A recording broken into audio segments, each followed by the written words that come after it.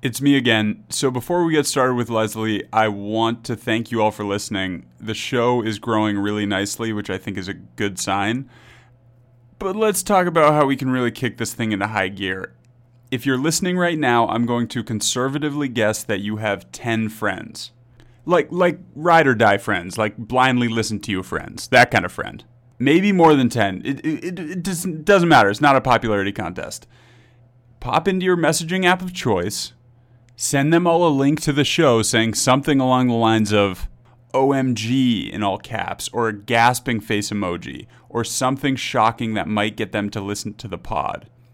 We run that drill a few times, and we're off to the races. Just a suggestion, enjoy the show.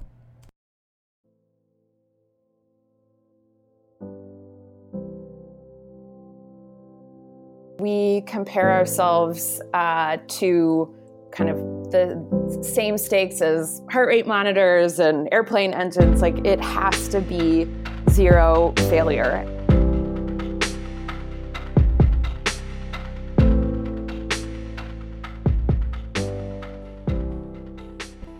Welcome, everybody, to the Making the Brand podcast. My name is Billy Draper. I'm a venture capitalist at Draper Associates. But on this show, we're going to be talking about brands. We'll talk to founders and leaders of growing consumer companies that are finding ways to stand out, differentiate, and delight their customers. On today's show, we talk to Leslie Voorhees-Means, founder and CEO of Anomaly. She teaches us about the importance of effective supply chain management and the high stakes of the wedding dress business.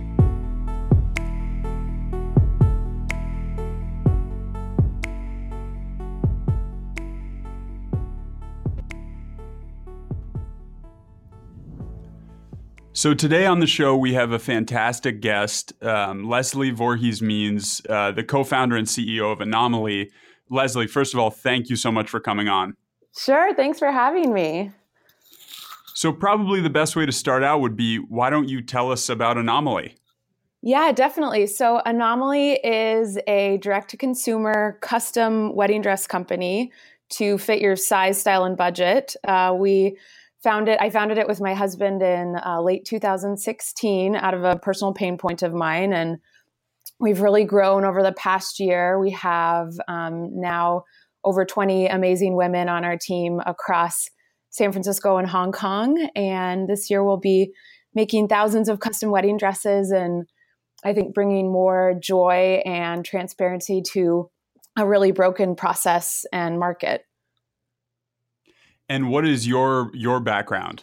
Yeah, so I can read down my resume. I mean, I'm a mechanical engineer from Duke, went to Nike after undergrad doing product engineering and just found a real passion for creating a beautiful physical product for amazing brands. And I think got really obsessed with manufacturing and operations and ended up moving to Jakarta, Indonesia for a couple years with Nike, which was amazing to be in the factory environment. And I went to Harvard Business School in 2013, which is where I met my husband, and was one of the first employees at Mgemi, which is a direct-to-consumer Italian shoe company, and had an amazing internship there, actually going to Italy and kind of setting up their supply chain. And I think that's where it first planted the seed of what would become Anomaly, which is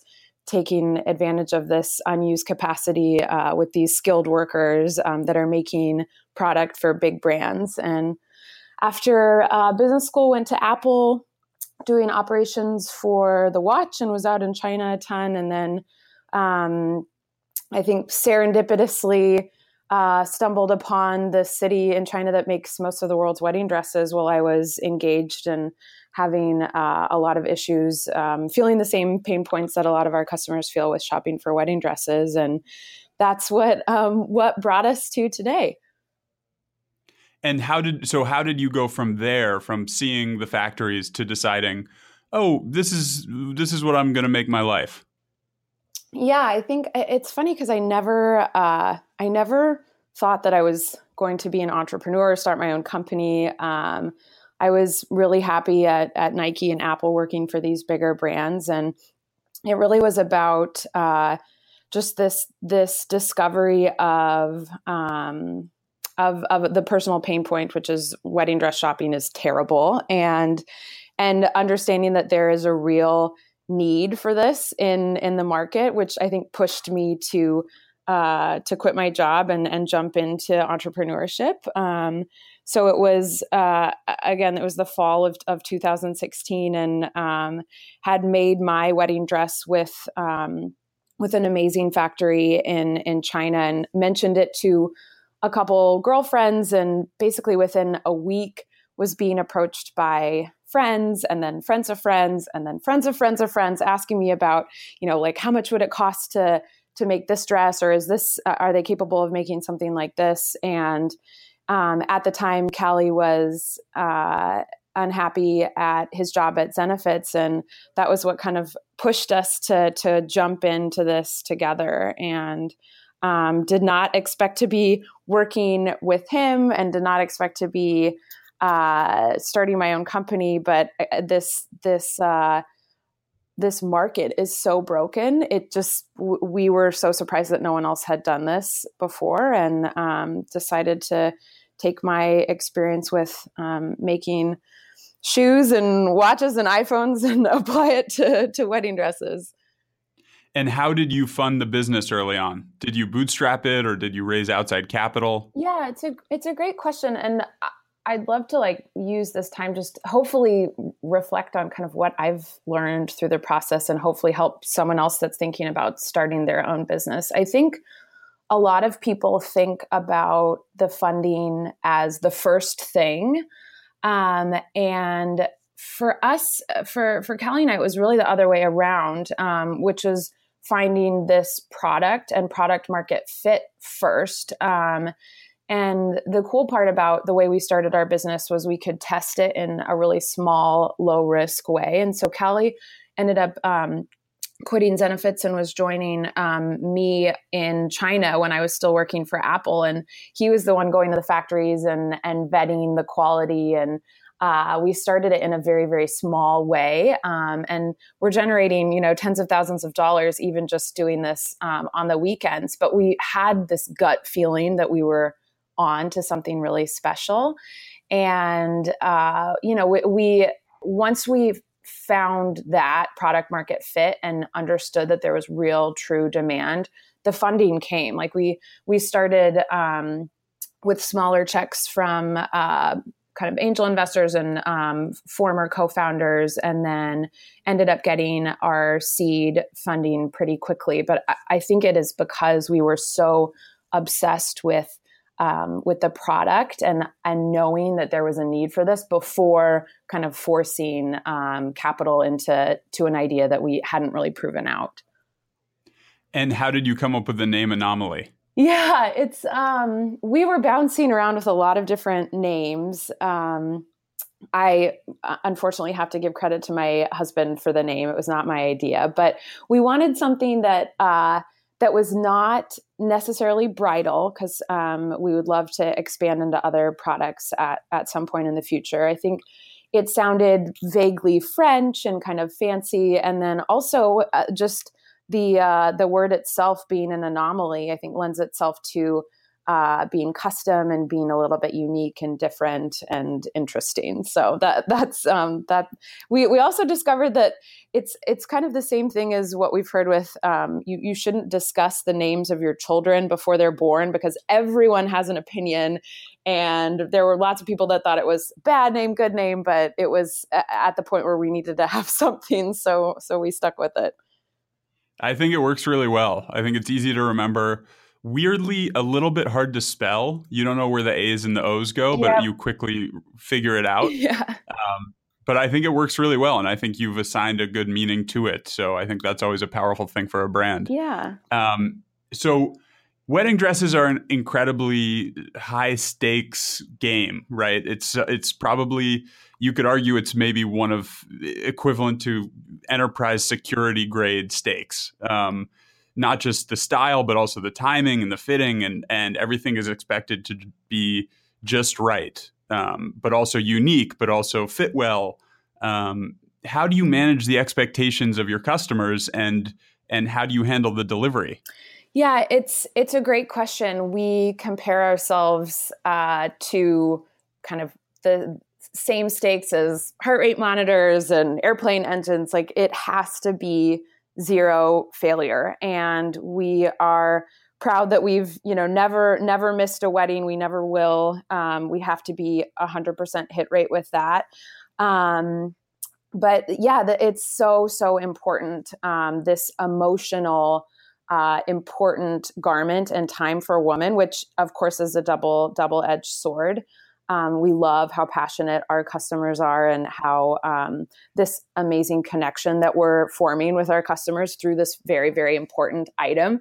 That being said, it brings a lot of stress, and I think at the end of the day, we're using the same factories as the top brands, and so the quality is there. We're working very hard on the customization, and of course, not everything is going to be perfect in the beginning, but we have extreme empathy coupled with operational processes in place to never leave a bride hanging. So a part of that is including a full refund if she's unhappy. I think some questions we've gotten is like, how do you scale that? And I think I think it's a little bit counterintuitive. We can scale this empathy that we have for every single customer with every single one of our stylists. And I think that's through dramatically improving our processes and building out this amazing operational machine that supports this customer connection that's already there. So am I saying everything is perfect? No, but we're so focused on care and attention and working to scale that with tech and operations. It's a good place to be. And you worked across the supply chain at Nike and at Apple. Would you say Anomaly supply chain is more or less stressful than, protecting trade secrets for the iPhone? It's a good question. It's funny. I look back and I think I was so stressed out at my job at Nike, and then I was so stressed out at my job at Apple. And now I think, I had it so easy. It's so much more stressful now. I think the good part about working at a big company like Apple and having you're a part of a really, really big established process already. And so there were so many checkpoints in place leading up to my part in the larger org, which was ramping a factory for mass production, basically right before the launch. And it was pretty incredible. Even like over a year before the launch of the watch, we would know down to the day if we were ahead or behind. And so there were so many checkpoints in place kind of outside of my sliver of the process that you feel a lot of ownership over that part of the puzzle. But it was completely different than how it is running your own company, which is you're the last stop for everything. So if it means staying up a few more hours to get a couple more dresses out, like I'm going to do that every single time. If it means getting on a plane to fly to the factory to solve a problem, which I have done many times, that's what's required of a company of this size right now, which is really, it's such a fulfilling and motivating and empowering position to be in, but it's also really, really stressful. So I think it just fuels our nimbleness with solving problems, though. And I don't think I could ever go back to a big company after this. And because of the high stakes that we briefly touched on, potential customers may be reluctant to try something new, I would imagine. Where are you having success finding your customers? Yeah, I think that's an incorrect assumption. I mean, women today are buying a lot online, and I think it's why some companies have been afraid to jump into this, is the assumption that women wouldn't be comfortable making such an important purchase online. It's just not true. I think women are looking for a high touch experience and to feel attended to. But that does not have to be from a traditional brick and mortar route. We're finding our customers right now, mostly through Facebook. It's amazing because this customer is self-identifying as engaged. She's seeking out content. She wants to learn more about wedding dresses and wedding planning. And so it's been fairly easy and cheap to target engaged women. And it's different than a typical e-commerce company that has to market to the masses. We have a very, very specific person that we're interested in, buying our wedding dresses, which is an engaged woman, and it's made marketing a lot easier. We also have incredible word of mouth. There's a certain virality that comes with weddings. People love going to weddings, talking about weddings, posting pictures. It's this. It's the most important, happiest day of a woman's life. And so she's got professional hair, professional makeup, professional photography. And so there's lots of sharing that goes on. And so we've found a lot of power with just the word of mouth and kind of the Instagram effect of this very, very important event. And when you do, target them via whether Facebook or Instagram, what's your initial message? What is your sort of messaging to your customers on that first touch point? Yeah, it's pretty easy because women are coming to us with their pain points. Once you go wedding dress shopping, our customers are delivering the pitch better than we even can. It's a broken process and a broken industry. There are so many women that feel left out of the boutique buying experience, usually with budget, but also with your size. If you're not a sample size, there's just not a lot of options for you in the store. And the inventory is incredibly expensive, and it's just not a good business to be in. And then the customization element there, which is also you're limited to selecting just the dresses that are in the store. And so the messaging to the customers is there is a better way. Go shopping and kind of understand what dress you want and come to us when you're ready to communicate that vision. And it's amazing. We're essentially sending our customers to our competition, and women keep coming back because they just don't find what they want in the boutique. Again, that's not in their size or style or budget. And so from a communication perspective, it's pretty easy to target and convince women to jump on board with us. They're not finding what they want in the stores and want to make this work as much as we do. And do you have any interesting customer stories or supply chain stories? I feel like, this would lend itself to that sort of thing.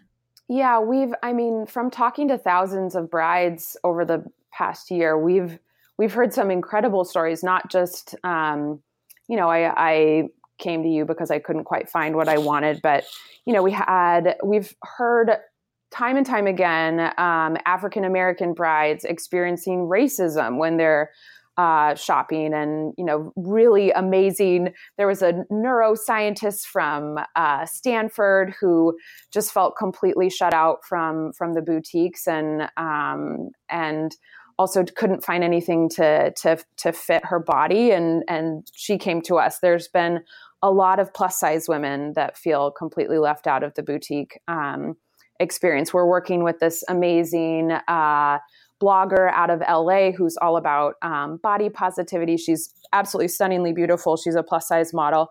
And for her to feel self-conscious about shopping for wedding dresses is crazy because she's so beautiful and so sweet. And we had a story of a woman who had gone through chemotherapy, and so her body had changed significantly through the treatment. And so she really wanted to delay her measurements because her body was changing so much. And was embarrassed about going shopping, without her hair. And we were able to deliver this really accelerated timeline for her because she was going off chemotherapy halfway through her engagement. And that, I mean, we get stories like this all the time. So it's, again, it's just this amazing, special customer connection through this emotional time, but it's so fun because we're bringing so much joy to a process that so many women find stressful and not enjoyable. And have your customers informed your process or your product at all? Yeah, I think it's funny. We started out really thinking that the price was going to be a big driver of our business, just because we're so much lower than the boutiques. But we found so many women come to us and they have a big budget for their dress, and it's really more about the customization element. And so we've really built out that part of the process and expanded our supply chain to bring on more options for customization. So a little bit more on the design side, more on sourcing specialty laces and specialty fabrics and specialty beading, and building that out more than what we had originally expected. But it's fun. Our customers tell us exactly what they want. And so we just have to be nimble in our operations to be able to account for that and move quickly to adjust to what people are asking for. And we've got a great business. So you have known competitors in the retail space and in the brick and mortar bridal space, but have you come across any quick followers on the sort of direct to consumer wedding dress game? Yeah, surprisingly not. So anyone listening, don't tell anyone. We expect to have competitors eventually, just because it's such an opportunity.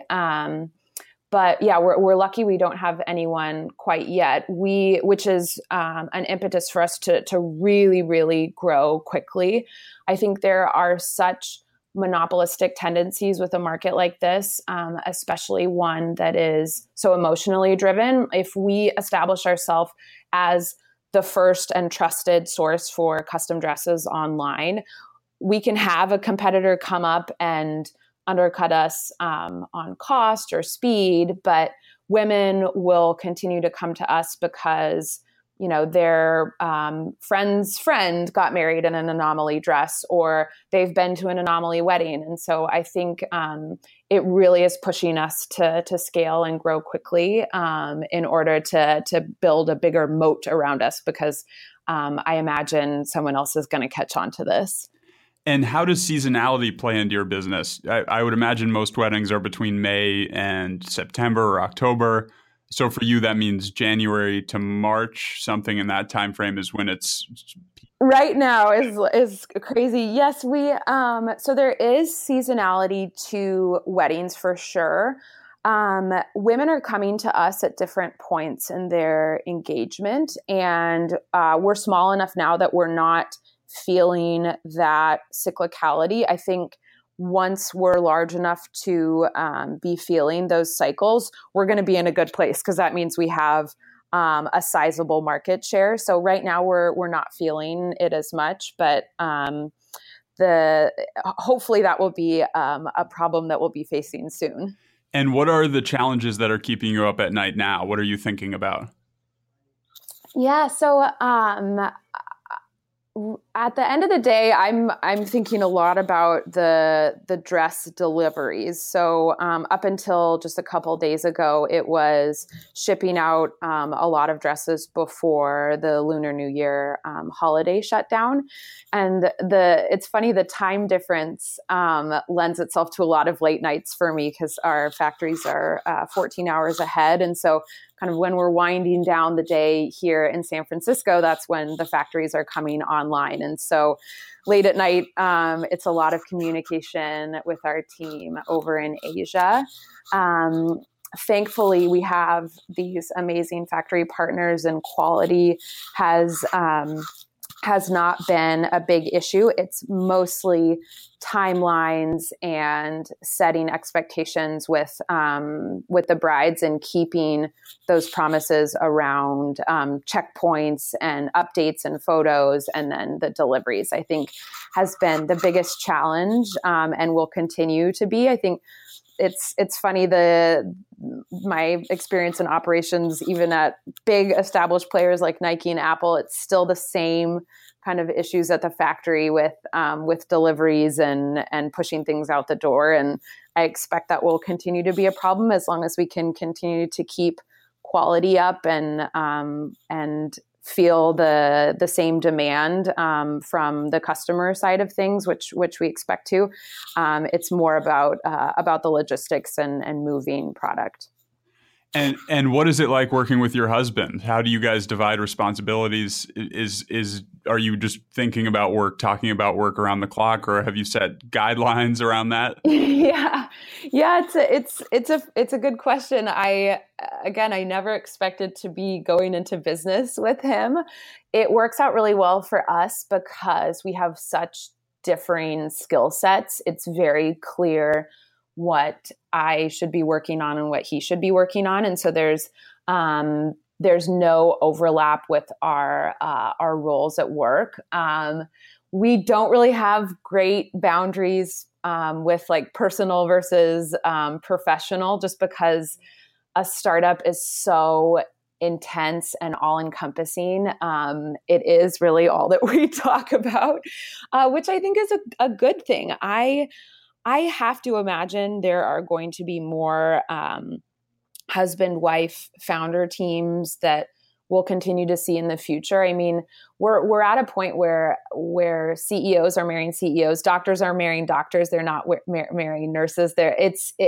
I feel this great match and partnership with Callie, and I can't imagine starting this company without him, just because it is so intense, and it's been a great way to just develop another layer of our relationship, and it's so fun. And some of our friends are having babies, and we think of Anomaly as our baby. It's all we talk about. It's all we think about. We love nurturing it and watching it grow. So overall, it's been, I think, a really cool experience to do it with him. Okay, so a fun question. I read somewhere that you were a pole vaulter at Duke. How high could you jump? I was a pole vaulter in college. It's funny. It's not a very practical sport. You can't go to the gym and pole vault after work. So I've had to kind of develop other athletic interests. But yes, I was a pole vaulter. My best was a little under 12 feet, but it's not something that I do anymore. That is higher than I could jump, certainly. That's incredible. What advice would you have for an entrepreneur sort of today thinking about starting a business? You mentioned a little bit about fundraising, but what would be sort of general advice that you wish you could tell yourself 2 or 3 years ago? Yeah, I think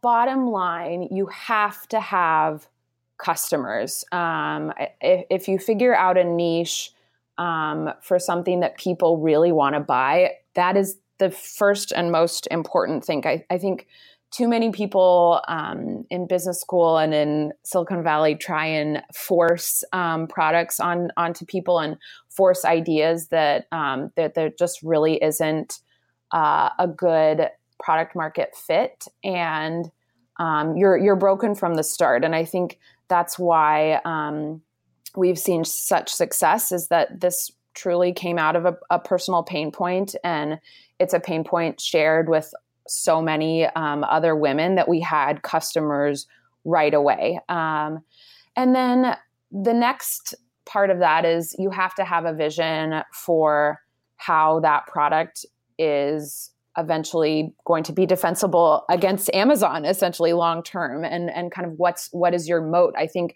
that's especially important and relevant for e-commerce companies and product companies. You really have to establish value and an operational moat that is not just a pure brand play. You're selling X online. It has to be, I think it has to be something more than that.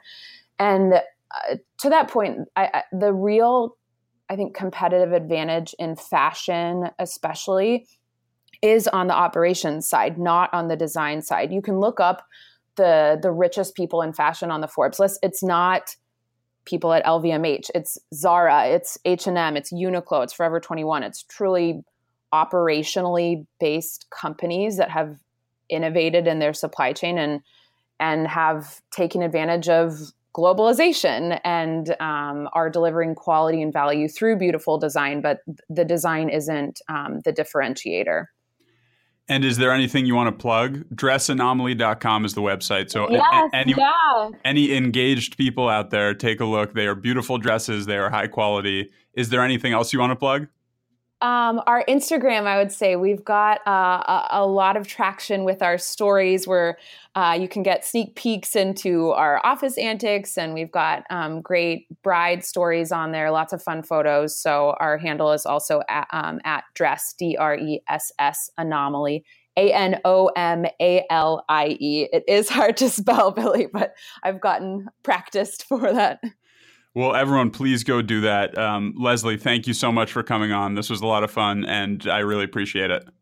Yeah, thanks so much for having me.